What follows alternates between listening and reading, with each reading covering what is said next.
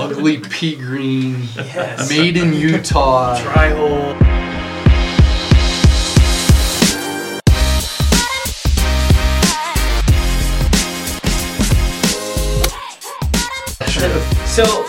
So we just went on a business trip.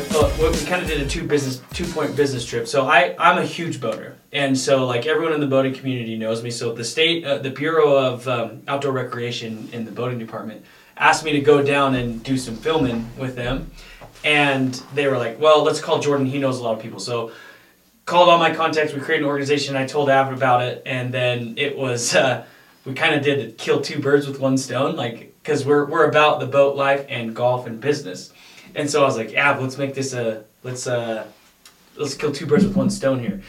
And so we went down and did the video shoot for them, but then we all wore Vardon stuff, and so everything's gonna get plastered, with Vardon, and so it's gonna be like media for us.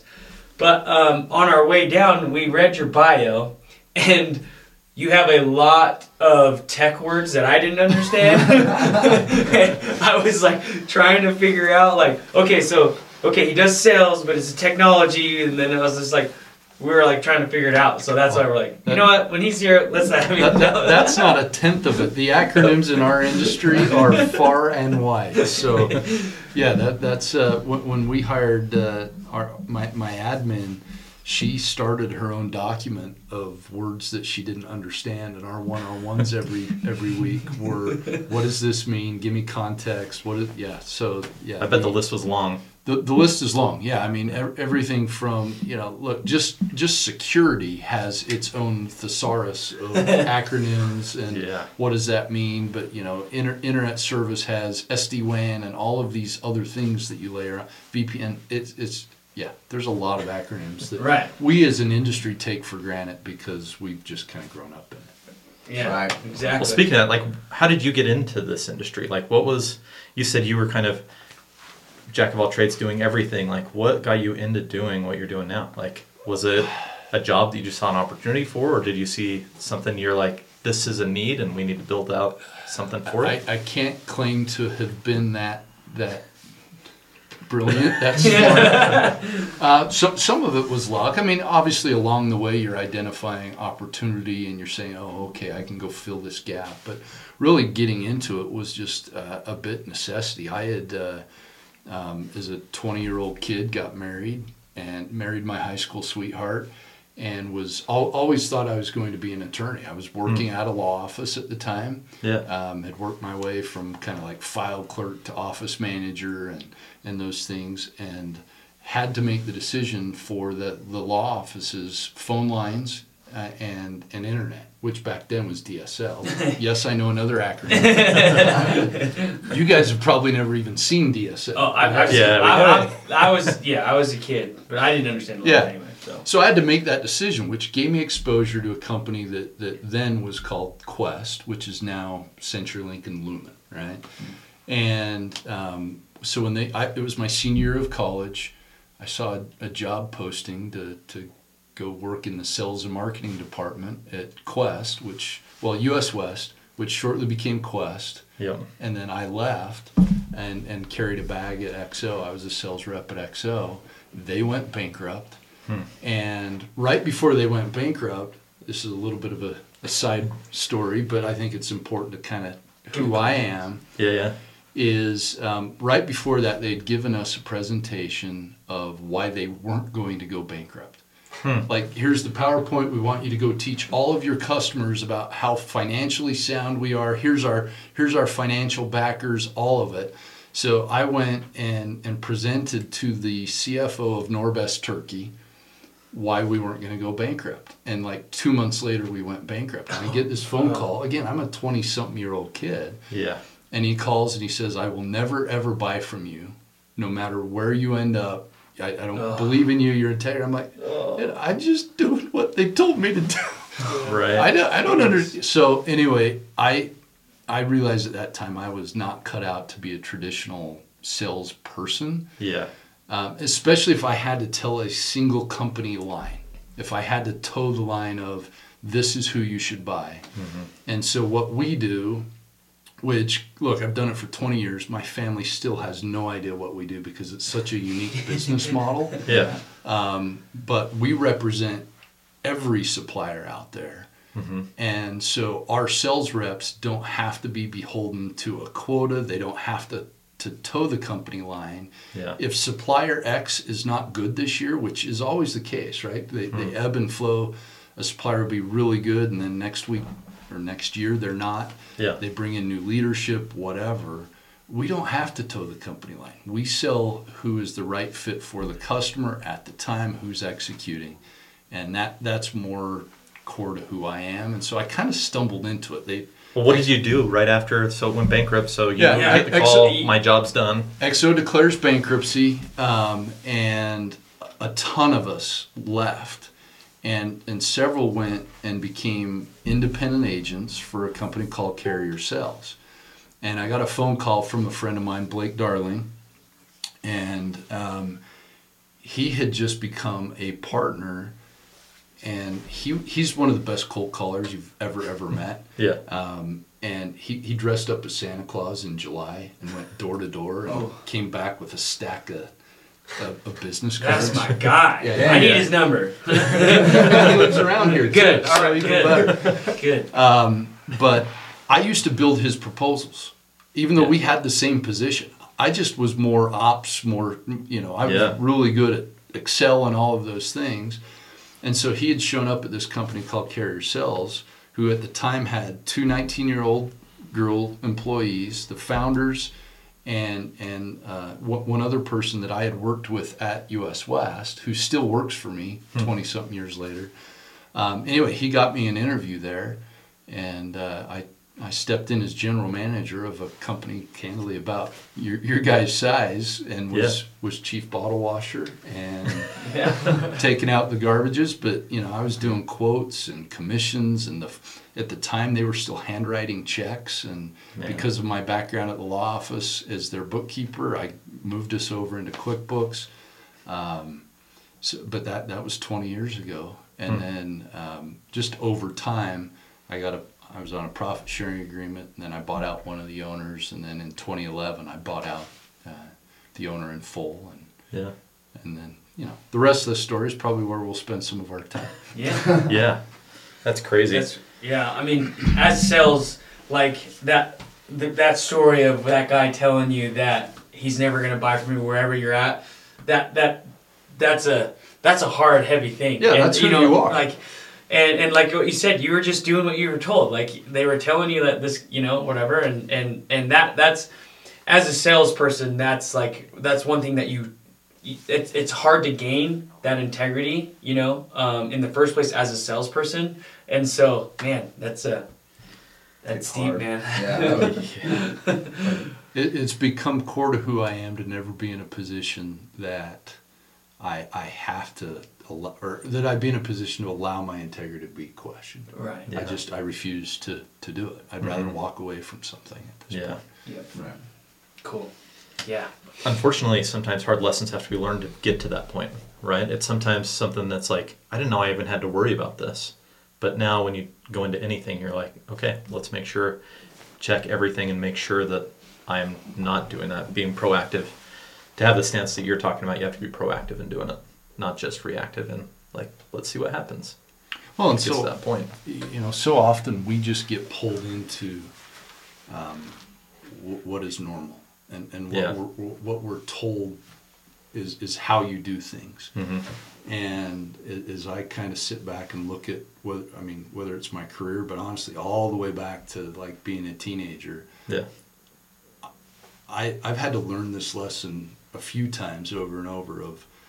I'm best, I'm happiest, I'm most successful when I'm not doing the normal thing, whatever normal is. Right. Yeah. But we have success, we get complacent, we get pulled into just going with the flow, and then you wake up and you realize, I'm either not happy or I'm not seeing the same success that I had, time to go back. Yeah, I feel like so many people are kind of just coasting, right? And coasting is not fun. It's just, like you're saying, just sticking with the status quo. Yeah, I've had that opportunity. several times also, where you wake up and you're like, whoa, time to step on the gas again, do something different. I don't know if you feel comfortable sharing this here, but do you have an example of something you did walk away from because you weren't 100% sure that your integrity, you're like, something big that you're like, I gave that up. Here's a good example of what I didn't do because of that. There's probably a couple. I think a more recent one that comes to mind. I'll be a little bit careful in how much I share. Yeah. I think ultimately myself and our company will be judged by the deals we didn't do. Right. So our industry right now is going through a lot of acquisitions and just where it's shrinking down to the number of players in what we do. And we've become number one in our space, but the top three are all really neck and neck. And so a tuck-in acquisition here or there can really swing the overall production.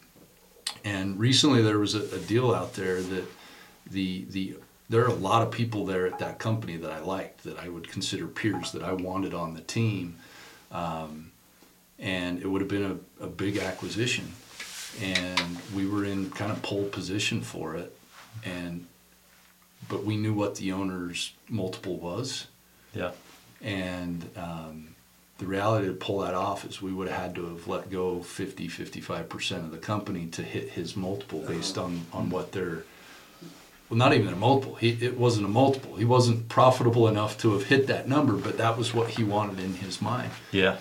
And so we walked away from it because the impact on culture, on our reputation in the industry, I want to grow, I want to win, I want to be number one, but I'm not going to do it if that means impacting that many people's lives. We all have to make hard decisions at some point on letting somebody go or whatever, but to be an axe man, I wouldn't sleep. And so as my partners and I looked at that deal, there were all kinds of great synergies, all kinds of great things we could have done, but not at that level of expense. Yeah. And were all the partners aligned with saying, yep? Yeah. It was such a fast decision. And not just partners, but in our board meeting, we brought in some capital partners about 2.5 years ago, and we self-selected them based on what we wanted out of a capital partner. Yeah. Which this was a reaffirming moment of picking the right people because they cared about that too. Right? Yeah. It wasn't just, hey, we're going to be bigger and we're going to have more. You got to do it the right way. Yeah. Love that. Yeah, I want to kind of get into the gears of, after 20 years ago, you kind of started building and partnering. I kind of want to go over kind of that process of, what are some of the things you did, like picking the right people, because like as we're growing, we want to be able to have the similar story, picking the right people and keep growing. Can you like just kind of talk about that process and what that looked like to get to where you're at right now, Yeah, little by little. I mean, the reality is our industry is so new and so unique that it's been discovering itself throughout this process. When I got into it, what we do didn't exist, and maybe I should explain what we do. I was gonna say, just to our listeners, what is it? And so we understand it. Yeah. So I am. Yeah. And look, like I said, I've tried to explain this to my family and failed. But I'll give you kind of like how I tell my barber what it is that we do. Okay. We are essentially a middleman to a technology buying experience, to businesses only. And so it started out as brokering long distance. So back in the day, long distance was AT&T and Verizon and resellers of those companies.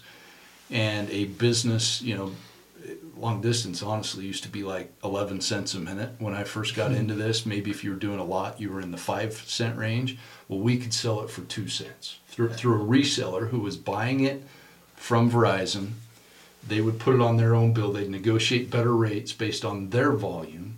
So then we could take that and go sell that to a business customer at a lower rate and then get paid a commission. So we're free to a customer and we get paid a commission by whatever supplier we're selling. And in the early days, it was like 5 suppliers, and then it became 50. We now have 330 suppliers, with 150 knocking on the door wanting us to sell them. But to rewind all the way back, the other unique element is we don't employ any salespeople. So the entirety of our employee staff are support, order entry, pricing, engineering, those types of things, whereas our salespeople are all independent businesses in and of themselves. Okay. Many are former, worked for AT&T, worked for CenturyLink, direct reps, left, wanted to be able to go tell the same story I did of, hey, I want to be able to sell my customer whatever it is they need. I don't want to have to hit a quote. I want to sell them, hey, this supplier fits here and this supplier, here you go. Here's both of them. Or here's 3 options. Which one do you like the most? And so that's like what a Blake Darling or, there's a ton of them. And Utah's a huge hub of partners. If you look at like the per capita, we're international now, but per capita, a lot of the top partners are here in Utah. But it was all within enabling those individual companies to sell. Some of our partners are actually companies larger than us, where they're in providing equipment and engineering, consulting services, whatever. And this is an element of, hey, I'm in there, providing the computers, providing whatever it works. I might as well ask the question, hey, what internet are you using? Do you need Zoom or Vonage or Ring Central? I can help you do that. So our business model is to connect suppliers to salespeople who then connect to the customer.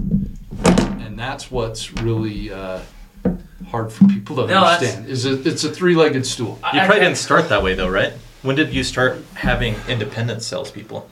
Sorry if interrupt you. It started hybrid, honestly. There were a couple of pure players. So like the number one in the industry for a long time, they were almost always just independent sales reps. But Carrier Sales started out, and in Teleris, which I merged into 6 years ago, started out with the owner selling.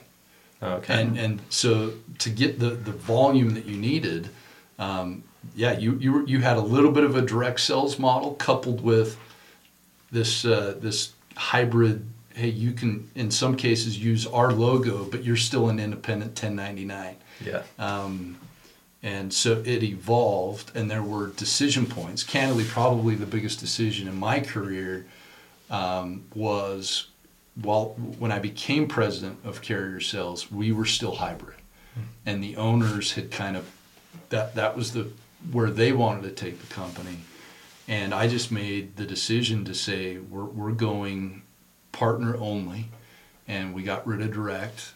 And we committed ourselves to being a company that enabled others to grow their companies. And that's really when we took off, which then enabled me to go do other things. Wow. We got a long way to go. We still, that is awesome. That is inspiring because like part of this is like what we want to do is because we're in the situation where we don't know which direction. We have a direction that we want to go.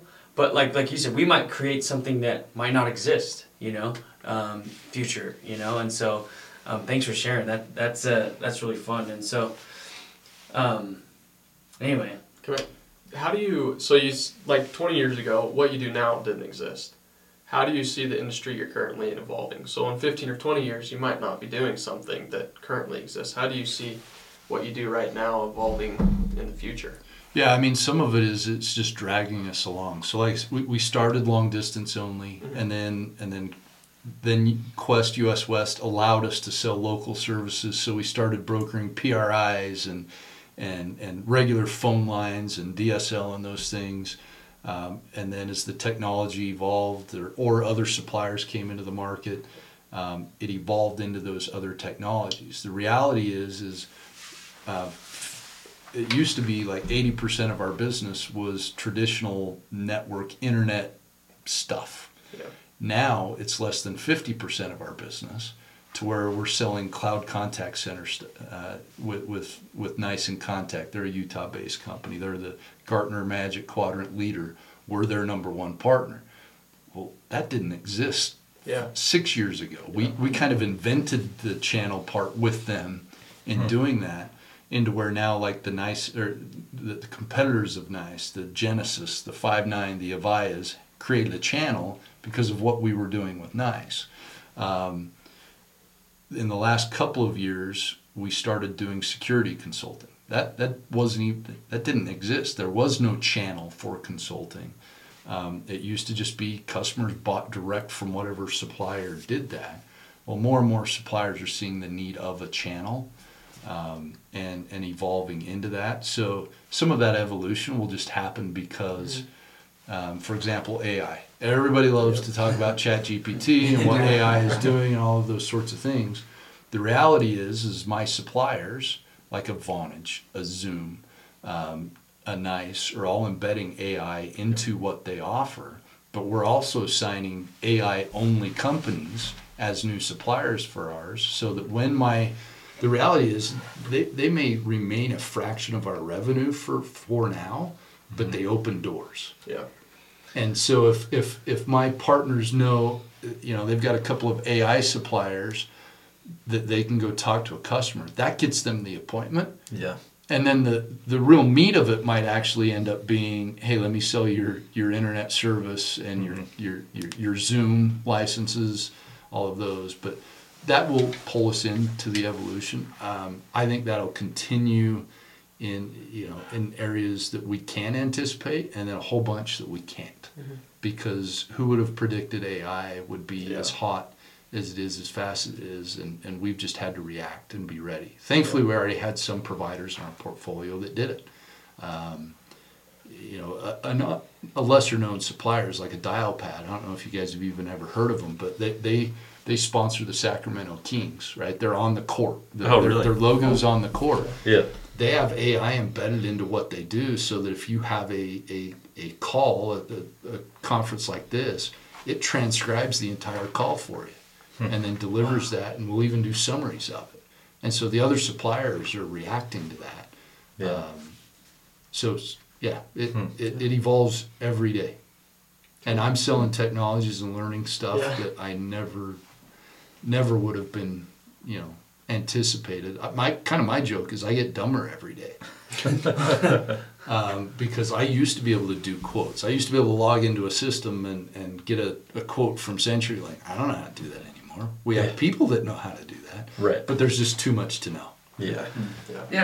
So in my little brain that I'm picturing this is like when I watch Jeff Bezos' story on how he would sell something and then what else would you want to buy from this? What else would you want to buy? And they kept I need it's you want a lamp? Okay, well, do you need an extension cord? Do you need a plug? And so then that's how he acquired all this, and then other people Amazon, I want to sell my stuff on there. So I kind of see that similar where it's you're like the hub of technology services for big B2B, and you have many partners that you can work with to make sure they get exactly what they need. That's a great parallel. Okay, all right. I think I think the one difference is I think about how you frame that is Amazon did it in a way that they almost want to push people out and take it from them. Oh, right? Okay, yeah. Okay. Whereas ours is I only want to enable. Yeah. Gotcha. I want to remain somewhat in the background. I mean, there's the reality of the scale that we do now, and that wasn't the case 20 years ago, but we've managed for almost 20 years the network for the largest contact center in North America. But nobody would have ever heard of us because we're so far behind the scenes. As we get bigger and we're more and more into Fortune 100 customers, our partners are now saying, they're willing to talk about us and talk about, hey, with Teleris, I get all these resources. I get these relationships. If something goes bad, they're AT&T's largest partner, so they can pick up the phone and have a different conversation. Mm-hmm. So we're starting to get talked about more, but we're not forcing ourselves in front of it. I don't want to I want them to be up front. And that's, when we talk about what are we doing that's different, we don't have, our logo will never be on the Utah Jazz Court, as much as I'd love it. We're a behind the scenes enablement company. Yeah. Well, that's really cool. Now that I understand it, now I want to kind of change gears and go what does Teleris mean? How'd you come up with that? And, I can take zero credit for it because my partners, when I merged in 6 years ago, they started 20 years ago as well, and so we were kind of running different paths. and it's really not that sexy of a story. They so telecom was kind of the root of it. They did all kinds of word searches and domain searches, and were insistent on having a .com, and Teleris.com was available, and it it has more ethos to it. They grew up in California. They started the company in California, and they, in early days like this, they'd work for a few hours and then go surf, and so. Nice. I love that vibe. Sorry. So some of the story is that they found that name out in the waves. Oh yeah. That's all hogwash. The reality of it. Gotcha. The reality is they were searching for a URL. It is a big deal to find a URL that is simple and can be a .com. Like with Vardon, as we were building that, and for us to be able to acquire Vardon.com, a very short name that is our brand exactly, and it's the brand we wanted. We didn't find it and then build a story around it, but I don't know. It felt like a lot of things lined up to be able to have that happen. Because it's a big deal. I've had lots of businesses, and it's always like you have to add something to the end of it, or change something, or have it be some interesting .biz or something. Yeah. So, VardonClothing.com. Exactly. Yep. Yeah. No, and as unique as Teleris is, when we launched in Australia, there's a registered entity in Named Australia Teleris. named Teleris, and they've since been acquired. But to do business there, we had to create a new brand. Yeah. So so you are you getting it out globally now too, or? Yeah, we launched in Australia about 4 years ago, Canada 2 years ago, UK 3 years ago. Just planting seeds, right? Yeah. The reality is that the way that we go to market is still just so unique, especially in those environments. We're literally dusting off marketing material that's 18 years old, freshening it and dropping it in Australia, because just educating people on this mode of doing business is, at the Australia launch, we had somebody ask us, "Is this legal?" Because essentially they're worried that, hey, you're selling something, I'm not paying you for your services. You're not, when we don't charge a customer, that makes them uncomfortable. Right. But we're going to get a commission from the supplier on the other side of it. And so many don't believe that the prices, they must be jacking up the price. Well, no, the price is the same. In some cases, it might be better because I can negotiate with supplier X against Y and make sure you're getting the best deal. The reality is they consider us another sales arm. They're not having to pay us salary. They don't do our health insurance, any of those things. They just pay us a commission, a residual commission, which is the beauty of the model. Yes. Yeah. That's cool. And when we grow this, I want this to go, globally too. Like I want Vardon to be plastered everywhere, right? But it's just like the processes of doing that, of getting there is quite the leap, quite the. So anyway. Well, and there's going to be disappointments. There's going to be, hey, I don't like how we executed on this. There's, hey, these pictures that we did of whatever product, those didn't turn out well. You just roll with the punches, and you can't get too hard on yourself on the day-to-day. And what's always hard to do is to give yourself credit for where you've come. And that's deep. I like that. Because I feel like sometimes we'll beat our heads against the phones of just trying to work, and then it's like, oh wait, let's take a step back and look what we've look what we've appreciated. So. Well, it is interesting too. I don't know if you found this, but there's something when you have momentum, other things happen to fall into place when you're working really hard in one direction. If you're working hard, then the other things start to come. Once you stop working, those other things don't come. But what the big deals and the big things that happen almost feel like luck. And I've kind of studied a little bit into it. I'm like, I think it's provoked luck. We give ourselves many opportunities to be lucky, and a couple of those hit, and it's still luck, but you're still proactively trying to make those things happen. I don't know if you've seen that same thing. Yeah, that wouldn't have come if you weren't driving, right? Yeah. I mean, I'll use the boating analogy. Moving forward creates its own wake, and that momentum created by the wake allows you to surf in the wake. Yeah. But if you're not moving, none of that is possible. Yeah. Yeah, I love that.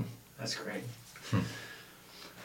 So, well, cool. Well, Should we switch gears? And like, I want to just know like about like, did you grow up here in Utah and family life? You know, kids like changing gears here and just get to know you personally. You know. Yeah, I grew up in Murray, Utah. I think I mentioned at the outset, married my high school sweetheart. I took one other girl to a high school dance, and then met my wife in kind of the build up to that, and it's been her and I ever since. So we were 15 years old, and I turned 47 next month. So it's been she's stuck with me for a really long time.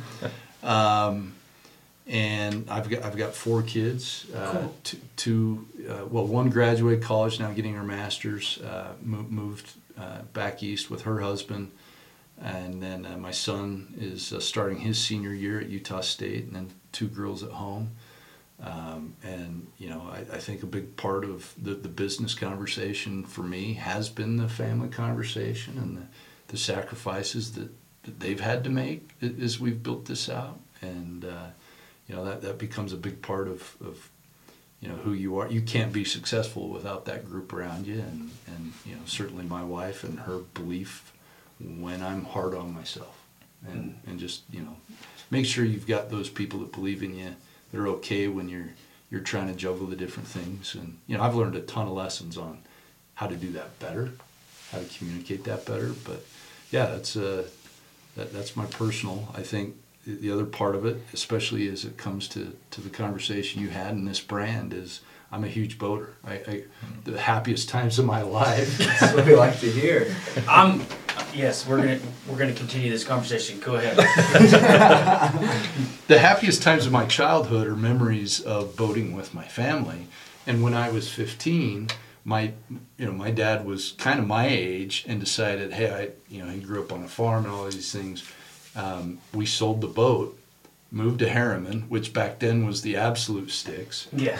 And like cows roaming through our yard kind of sticks. Yeah. And I ended up commuting every day for 2 years back to Murray High School. So I wasn't going to leave my girlfriend. I had just won junior class president, so I drove 45 minutes to school every day. Wow. It's a huge aspect of who I am, because at that point, I either was like getting home at 12:30 every night because I was in student government and sports and all of these things, and then was still working, or I would sleep on buddies' floors. And so kind of from 16 on, I kind of raised myself and was just super independent. Anyway, I don't even remember what question I was answering. I was just so. Right. Boating. I gotta keep there. Hold on. Let's get back to That's boating. Important. So I gotta let you know, the boat show is a holiday for me. It's sacred. I go all 4 days, and ever since I was a kid, I would go and I would sit in every single boat, in every single seat. And as like a young kid, I'd go up and like, "Who's your sales rep?" And I was just, "Tell me about this boat."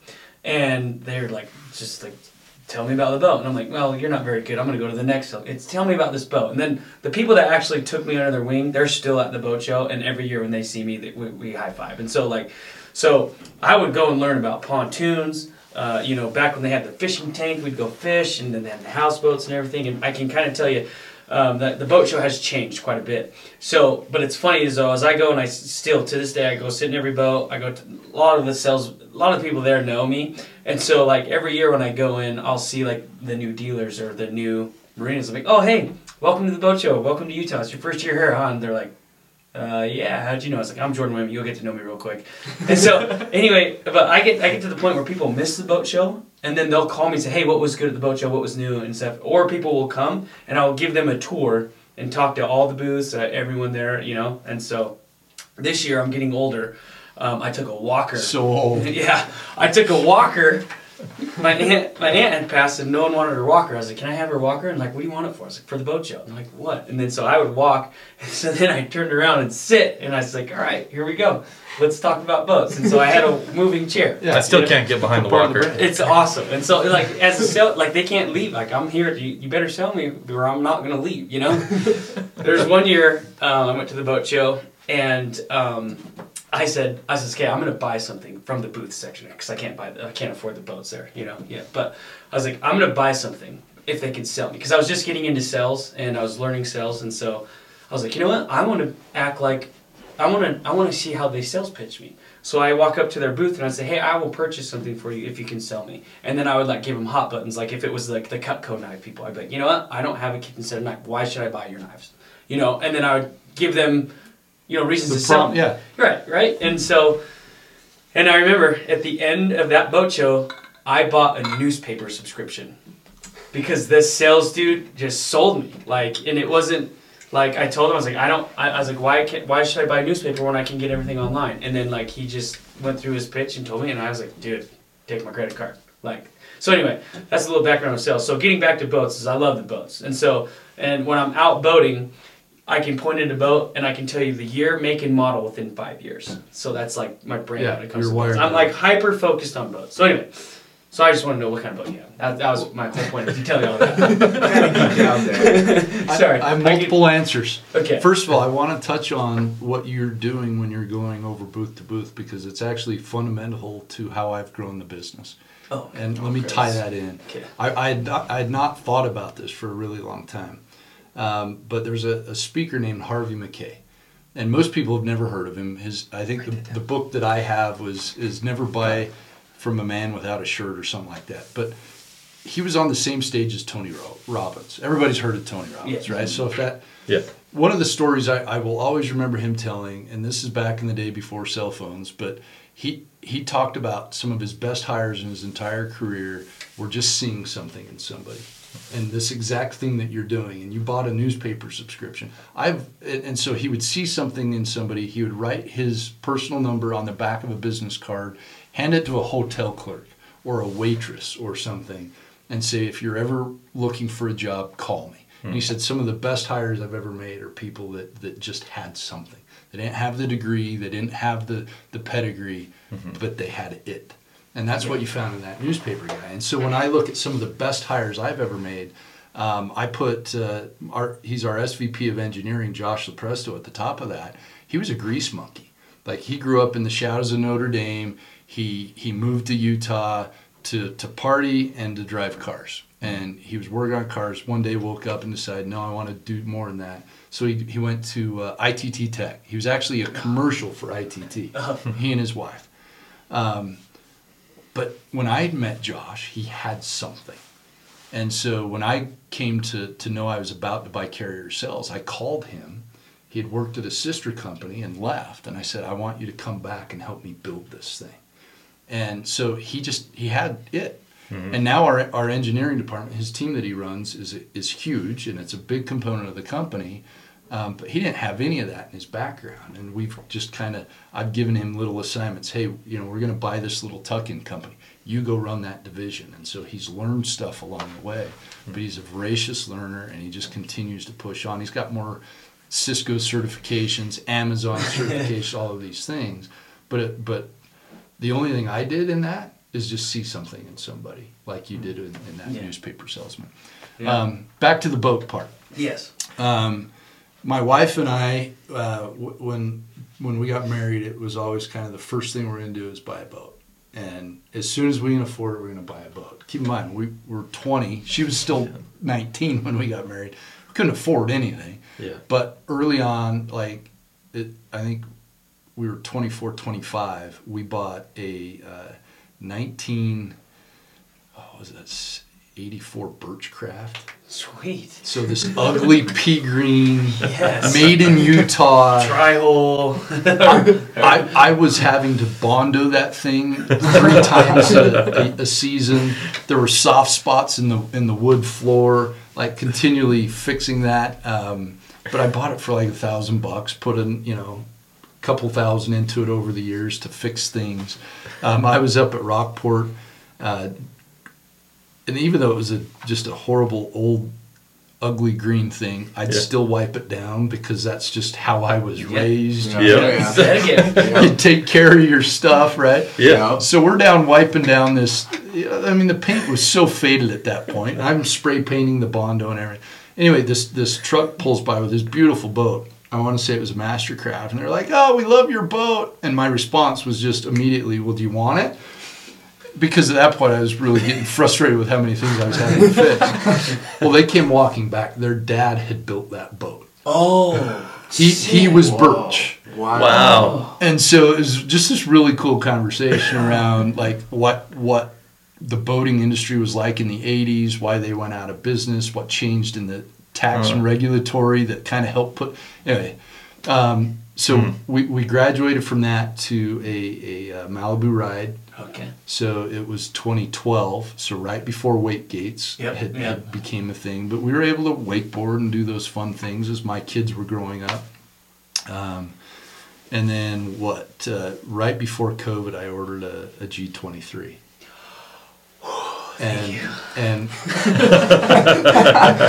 And the genesis of that is my partner Patrick had realized, hey, my kids are all growing up. I'm younger than them, my two partners, but their kids are younger. And he's like, my kids are gonna be gone in a few years. I need boat time. And so they came to me, and I was still in the ride. And they're like, hey, we want a boat. And I'm like, all right, I've been looking at this one. You guys want to do this? And I just said, I feel bad because I'm putting you into the Cadillac, right? We're skipping a whole bunch of steps. Right.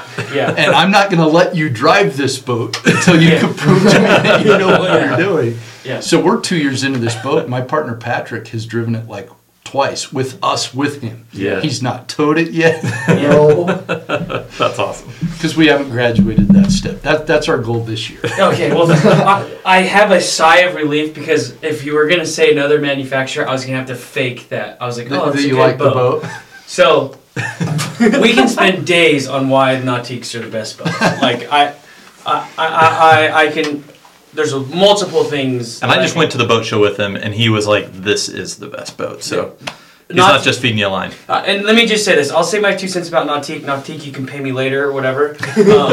But I don't get paid by them, just so you know. Nautique doesn't sponsor me. I'm not good enough. But anyway, the one thing that separates Nautique from any other manufacturer is they are still singly family owned. So they don't have shareholders, and so they really don't have to cut corners. Just like couple of classic examples is like, most motors have 4 engine mounts, but to reduce on noise and vibration, Nautique adds 2 more motor mounts just to reduce the sound and vibration. That's thinking forward. You know what I mean? Like they don't, and so they really engineer the boat for being in the boat all day and making it comfortable for everyone and creating a good experience. And then we can get into all the nitty-gritty details, but that's one of the best things I love about Nautique. So thanks for buying a Nautique that I'll have to fake that it's like it's a good boat. Well, and there's just, for any parent that ever listens to this, there's just a reality that now that my kids are getting older, they will come home if we're going to Lake Powell. Or they will come home. My son will drive the 2 hours from Logan just to come get up on the lake on a Saturday morning. Kid time on the boat is a unique element. Yep, and I'm just like you, man. I grew up on the boat. My dad, when I was a kid, I was always like, Dad, I want to go boating. Dad, I want to go boating. And we had a 1989 Bayliner at the time. And my dad, and I'm just like, I just want to be on the boat and two-ski. I don't care. I just want to go. And I loved it so much. I just loved the sounds. I loved being out on the water and the fresh air. So anyway, I bugged my dad so much when I was a kid. He says, we can't go until all the snow's off the mountain. It's a rule. And so I'd still bug him.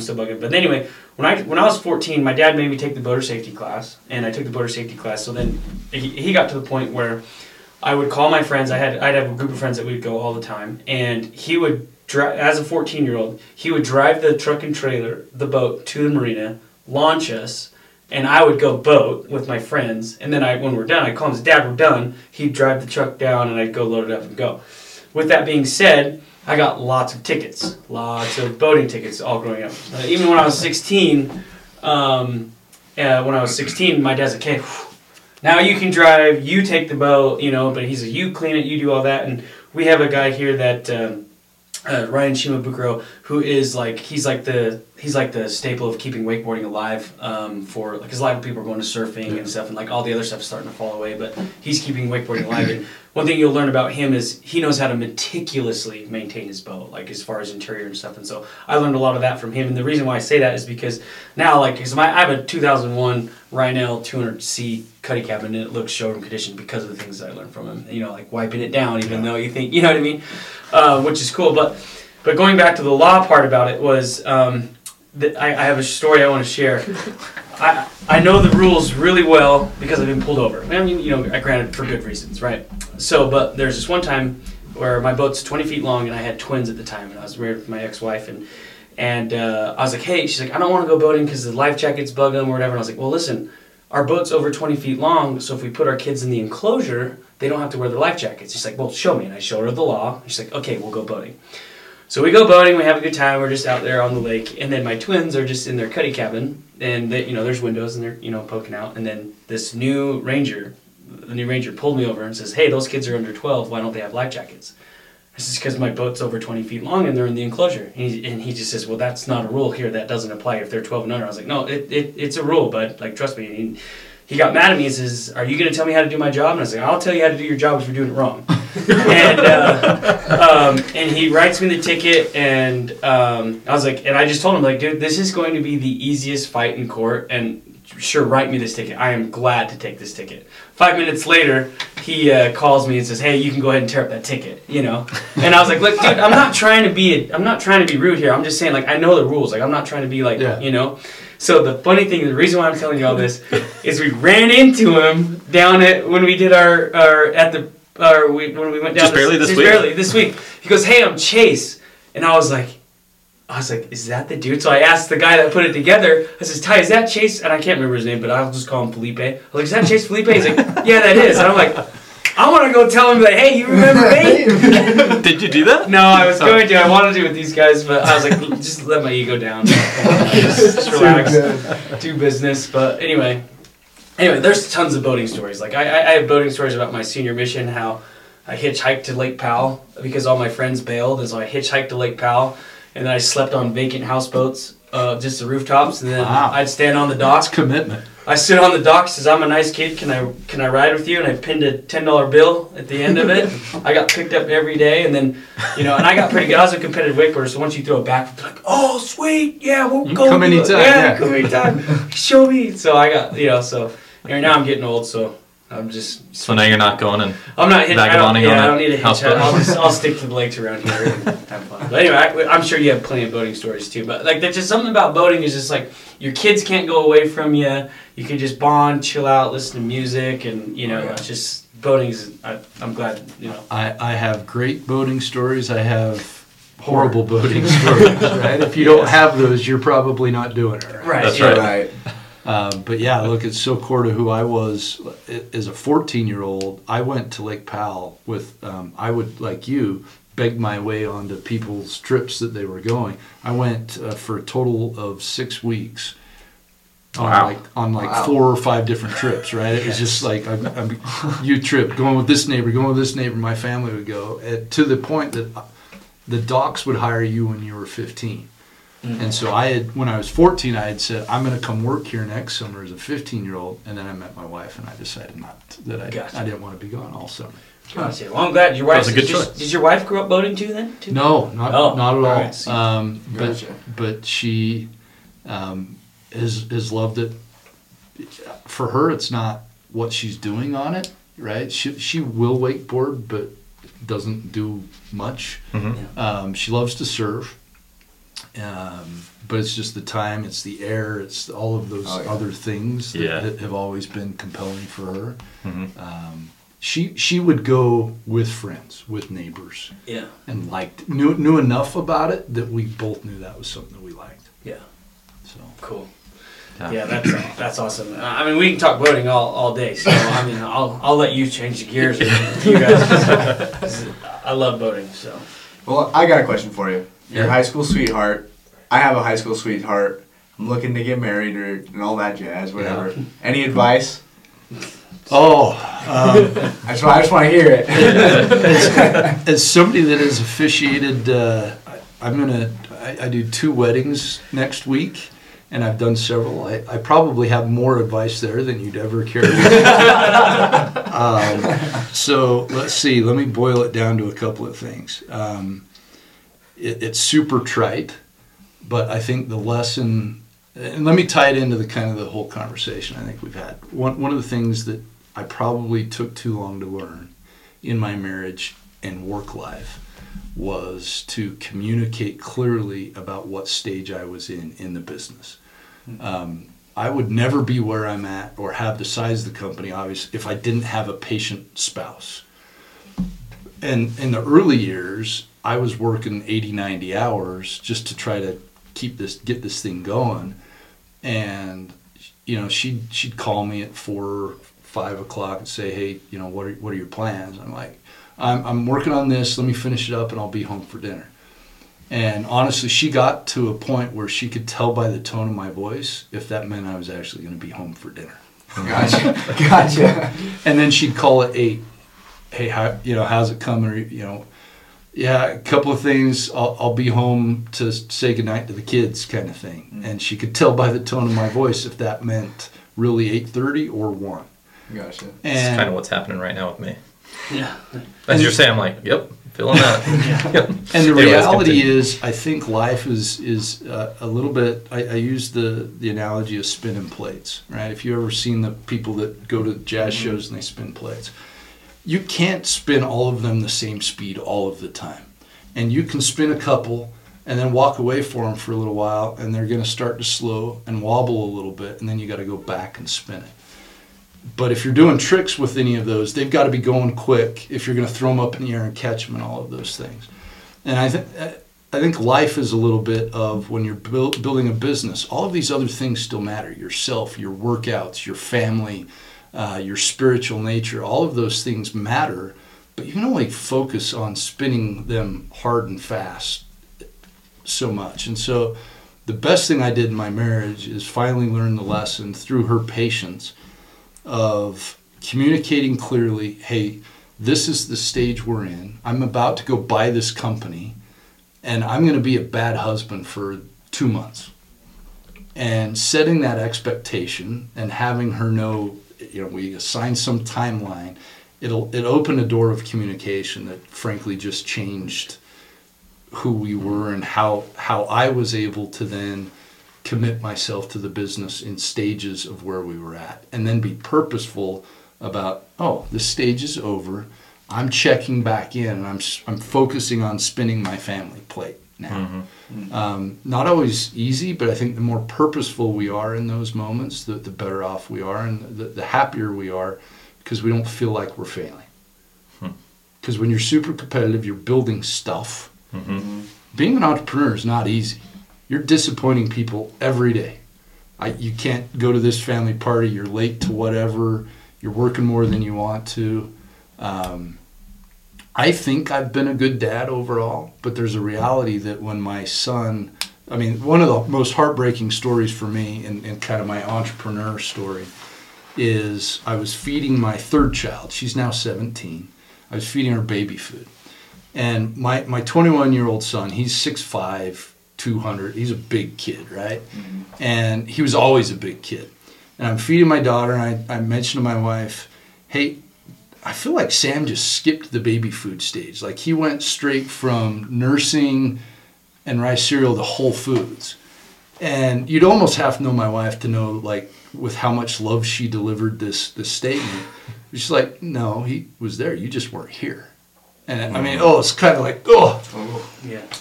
Yeah. Yeah. But I never missed a soccer game for that kid, right? So stages of life, I've when it was important. I mean, look, every stage is important. Yeah. And I have some regret for that stage? Yes. I think I've made up for it, right? But without that sacrifice, patience of those others, we wouldn't be where we are now, right? The opportunity that is in my life and their life because of that. Anyway, that's a really long answer to a marriage question. No, that's awesome. I'm like spiritually uplifted, and, you know, like I'm like ready, like shoot, I need to get myself in check now, you know, like that was really cool, like that's deep, like because I mean that's gonna go a long way, but like yeah, for sure, for like the stage that you're in, and like now it's like, well, yeah, especially as business mindset as we're growing this and building this, like because we're all gonna be hustling. Well, and like those sacrifices that you made, it sets you up to be in a place financially probably where you could enjoy time with family, or you could afford that boat, and then eventually. Yeah.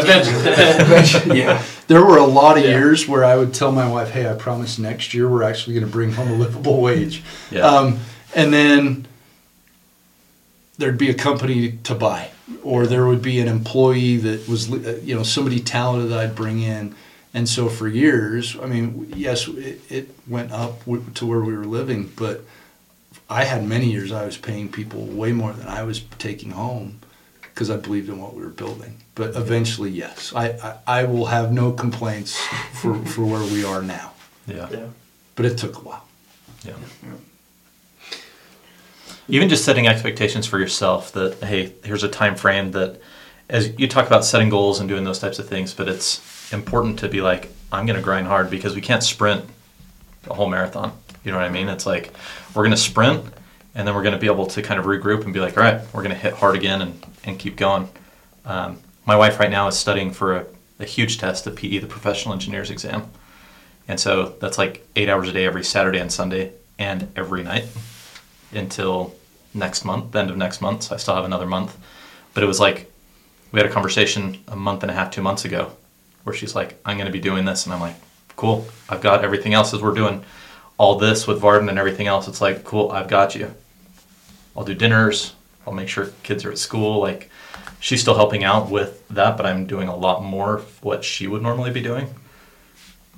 But if I didn't know where the end was, it might be too much. You know what I mean? Yeah. You might get snippy. You might begrudge more than, Yeah. But knowing that, so anyways, I need to take some of that. But just as you're saying that, I'm like, oh man, I'm living that in two different worlds. And being purposeful about it and creating space to acknowledge this is where we are and this is why we're doing it is I think, really, really important. Yeah. But the beauty of those moments is how much you grow. Yeah. And you realize, oh, hey, we are capable of so much more than we think we are. I mean, I think everybody feels like, hey, we need downtime. I need my Twitter time, my Instagram time, or whatever. The reality is when you have to, we're so much more capable than we give ourselves credit for. And it's good for the kids too. Like, my wife wasn't able to go to their dance competition last week, and they were having a hard time. Like, how are you not going to be there? But had my sister-in-law there helping and that kind of stuff. And things, I don't know, I feel like there's so much in this world that's trying to like make it too easy for kids. It's like, it's good for them to go through hard things, especially things that aren't going to be detrimental to them. Like, going through that, she actually was able to get there for a couple of the last performances. But the girls, as it was leading up to it, there was a stage where they were kind of freaking out and like being really immature about it. And we were just patiently worked through it. And they, on their own, were like, okay, I'm okay with mom not being there. And that's important for them to be like, it's not the end of the world. And then she actually ended up being there, and it was kind of they were way excited that she was there instead of kind of taking it for granted.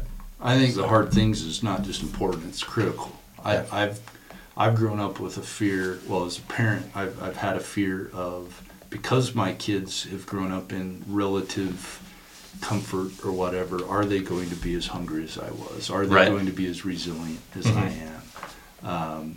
And because those hard times are what refine that, right? I mean, we'd need a totally different podcast to go through why I'm hardened and some of the horrible experiences I had as a kid that toughened me up. But when I look back on those moments, and some of this is painfully earned reflection, I would not be who I am without some of those horrible experiences that I wouldn't wish on.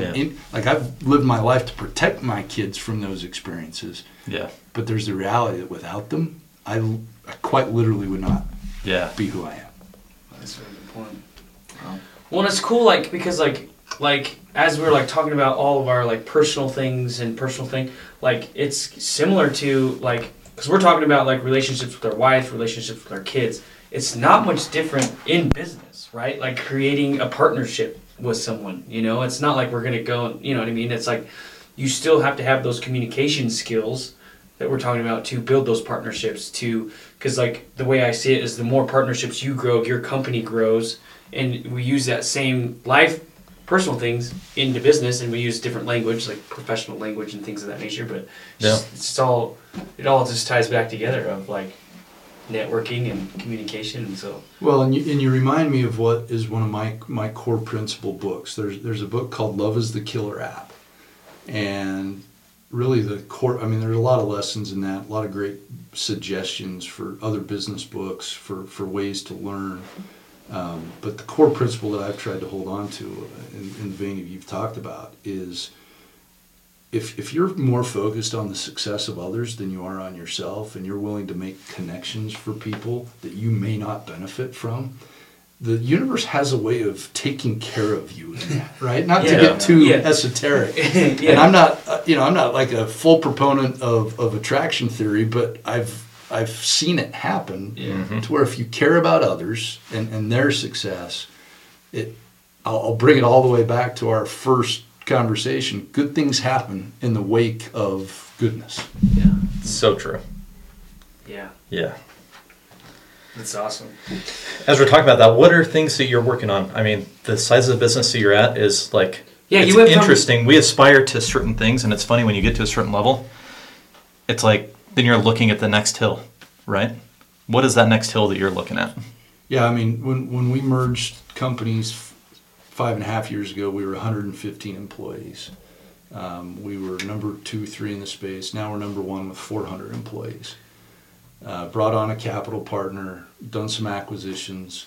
The next hurdle for us is, we're so ridiculously competitive that it's how do we just keep driving, and how do we put the others in our wake. The next hurdle is there are large companies that will enter our industry soon. They're looking at it. They're dabbling in different areas. And we're talking publicly traded companies. Like one publicly traded company purchased the former number 1. Now they kind of that took some of their momentum away for a while because they're a multi-billion-dollar company, and this was a little bit smaller. Now this smaller part is the driving force for so that will bring other competitors. What we have to do, our goal, is to be big enough to not be eaten up by these big conglomerates. Yeah. I'd rather buy them or just be strong enough to stand on my own and not need them, and not have to deal with their multinational layers and all that crap. It's a whole lot funner to just be able to drive your own thing. For sure. And as you're doing that, do you see yourself like as you're doing that, like, do you see yourself like, hey, I'm going to keep growing and growing and growing? Do you see like, do you think that you will like eventually retire? Do you think you got that in you to just keep going until you physically and mentally can't, Yeah, as an entrepreneur. I think our story as an entrepreneur-based company is a little bit unique in that, we've all had multiple times to check out, to pull out of what we're doing. When you bring in a capital partner, we could have left. We brought in one that would come in as a minority so that we could continue to drive the space because we still have that passion, we don't want to give up those keys. There is a reality though that I've had to embrace, and candidly, almost painfully so, that I can't be the one doing stuff anymore. I've had to kind of slowly just let people do that. My number 1 job anymore is relationships and recruiting. Relationships with suppliers, right? And it can't be just relationship with my peer that's running the channel. It's got to be with their boss or their boss's boss so that they understand who we are, so that when they restructure or they go through bankruptcy, we're protected because they know who we are. So the evolution for me will be, I want to do this for as long as we can, because it's relationship driven and it's just fun. But that involvement will change, right? It's changed this year and will be different next year on what I'm doing. Yeah. Cool. Speaking of relationships and things you're doing, something recently you did, fairly recently, was Kilimanjaro. Fairly recently, right before COVID. Yeah, tell us through that process, cool. How that came about, prepping for it. Yeah, it was somebody that I met at the same time you and I met that reached out to me. He had sold his company or a portion of his company, is now mentoring somebody that had started this tour group and was doing something to climb Kilimanjaro, and he called and asked, and I said no. I didn't even think about it. I was like, nope, no, not interested. I had torn my labrum. I used to run a lot. I had torn my hip labrum and had hip surgery. They had to like reconstruct my femur and clip part of my hip off, and still all my hip, right? But it fully reconstructed. And I'm like, I can't. I didn't think I could physically do it, and it was in 3 months. And I mentioned it to my marketing team and said, hey, maybe we should have my partner Patrick do it. He does 100-mile races. He just turned 50 and got 7th in this 100-mile race. Like he's elite, right? Yeah. And they were like, well, yeah, he could do it, but that's not a great story. If he does it, you need to do it. So I just committed to training, and every morning it was treadmill time and stair stepper time. I carved out 4 hours every Thursday and would go hit the mountains. It was winter time, so it's like snowshoeing and all kinds of things to try to get ready, and then go and climb Kilimanjaro and have just, kind of an incredible experience to be able to reflect. I mean, there's a reality that any in-shape person can do Kilimanjaro. I don't want to make more of it than what it is. It's not climbing Everest. Yeah. But we did it quickly, right? A lot of people take 7 to 10 days. We did it in 4. Like it was a go. Yeah. And it wasn't easy. And I got food poisoning the last day. And so there's all kinds of secondary stories here and lessons. But yeah, just an incredible experience. And I think kind of core to why I will want to keep doing this is there's always other experiences that we get to do.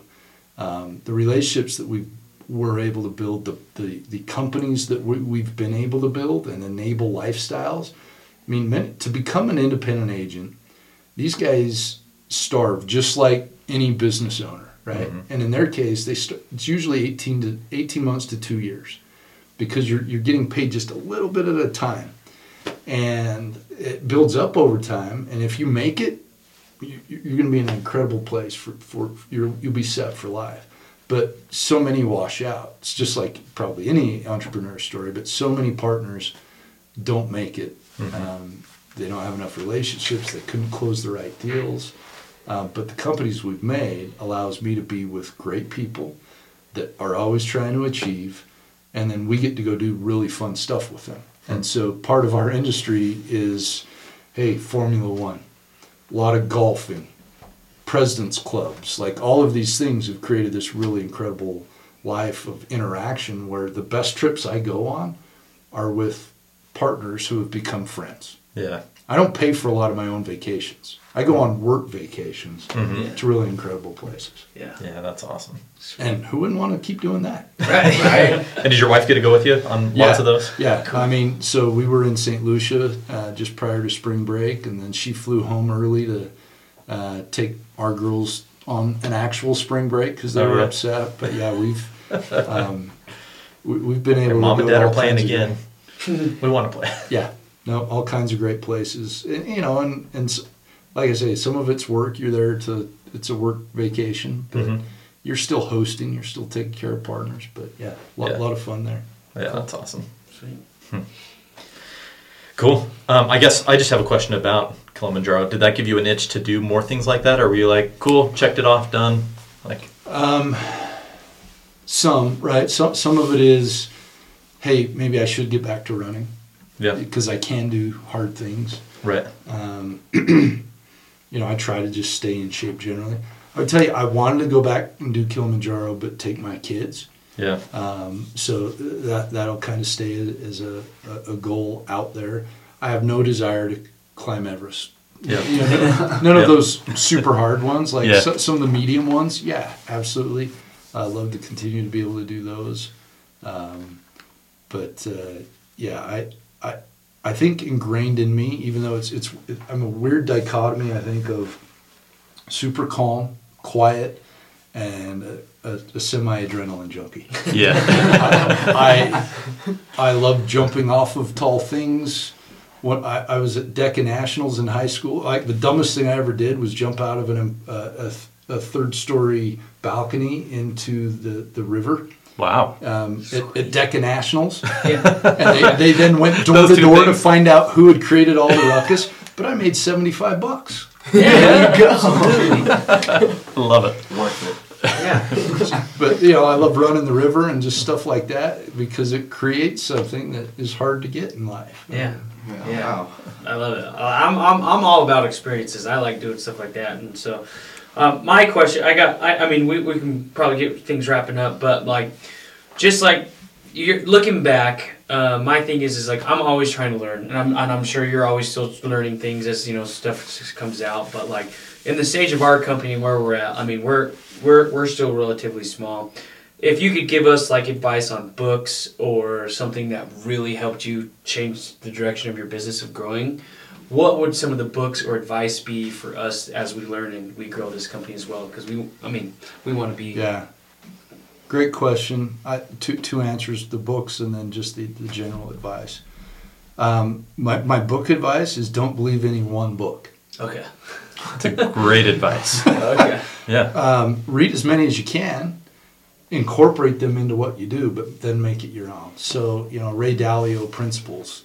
I love the element of make people earn their credibility, and then the next decision is made based upon the history of the good decisions that they've made. We all make mistakes, but you build a credibility score almost like he talks about it as like a baseball card. What's your batting average on decisions?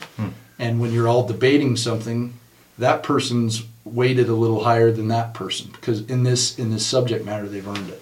I already mentioned Love is the Killer app. That one's fundamental to me. Measure what matters. Like so much of the answer to that is what stage are you in your business? Okay, that's a good point. Because measure what matters applied to us 5 years ago and to now, but probably a whole lot less in the early days. I didn't have anything to measure. It was all about hustle and all of those other things. So that's one. Brene Brown has a great book out.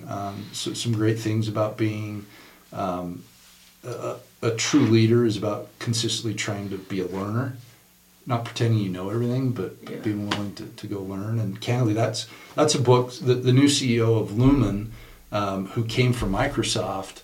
That's like a book that she's making all of her employees read. And so, that would be one that I think is fresher on my mind.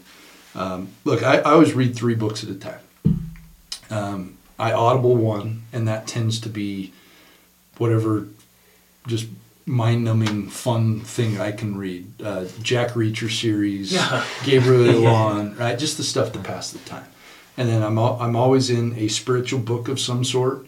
And then a business book, because depending on what your mood is that day, read different things. Yeah. And embrace it. Don't force yourself through something. Is my other book advice. It's just I ebb and flow into one, and when I'm feeling passionate about something, I will plow through that. My advice, I think I will use my wife's wisdom because when in preparation for this, I was a little bit concerned by I don't know that I felt anything that I do is super unique, right? What have I done? The company is unique. Our business model is unique. But I asked my wife, what do you think that I could actually talk about today of any value, any value to anybody? And she kind of laughed at me. She's like, look, the number one thing I think you could, and this is my advice, is the way that you deal with stress and with emotional situations is unique, and the tighter the deadline, the higher the emotions, the bigger the consequences are, the calmer you are, the more focused, and frankly, the better you get. And I think that so much of that is because of what we talked about earlier, the experiences that I went through in my life and not having I had it, that's a different podcast. But going through emotionally charged things as a kid allowed me, I think, a frame of mind. I don't get rough. I just don't get riled. I don't get riled up.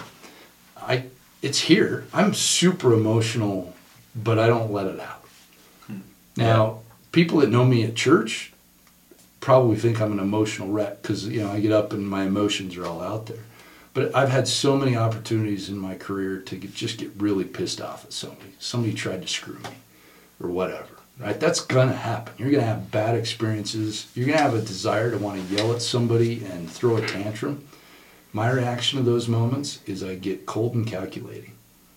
And I might get mad for an hour, and then I start to play chess about, okay, how can I navigate around this and beat it? And that lack of emotion, sometimes I'm hard to work for because people don't know where they stand. They know they screwed up. I don't yell at people. It's not my DNA. And so I've had to learn to make sure they knew they weren't in trouble over time. Because sometimes people are like, oh man, he's really mad. I didn't get yelled at. No, I'm not. It's not a big deal. You learned a lesson. Move on. Yeah. But I think it's wasted time and energy to freak out about stuff. And so I don't. That's really good. Thank you. That is awesome. That's a lot to work on. It's easier said than done. Yeah. I have a raging lunatic inside sometimes. I'll go back to a marriage. I'll tie it all back into the marriage thing. I committed a long time ago never to say a mean word to my wife. Right? Never say something that would be hurtful. You can be honest, you can be candid, but I will never ever do it in anger. And I think that applies for me in business and in marriage. And there's certain things you can't take back. Yeah. And so I will bottle it up until my logic side of myself will work through. Oh, this is why they did this. This is what they were thinking. Oh, you're overreacting here. And then sometimes that takes days. And the people on the other side of that are like, man, how bad is this? Well, the reality is it wasn't bad at all. I was navigating my way through it. And I've just gotten better and wiser at communicating. Okay, I need time. This is not a big deal. I need time. Or this is a big deal and I need time. Yeah. And setting that expectation. But you can't take back some things. People can forgive you, but they don't forget it. Yeah.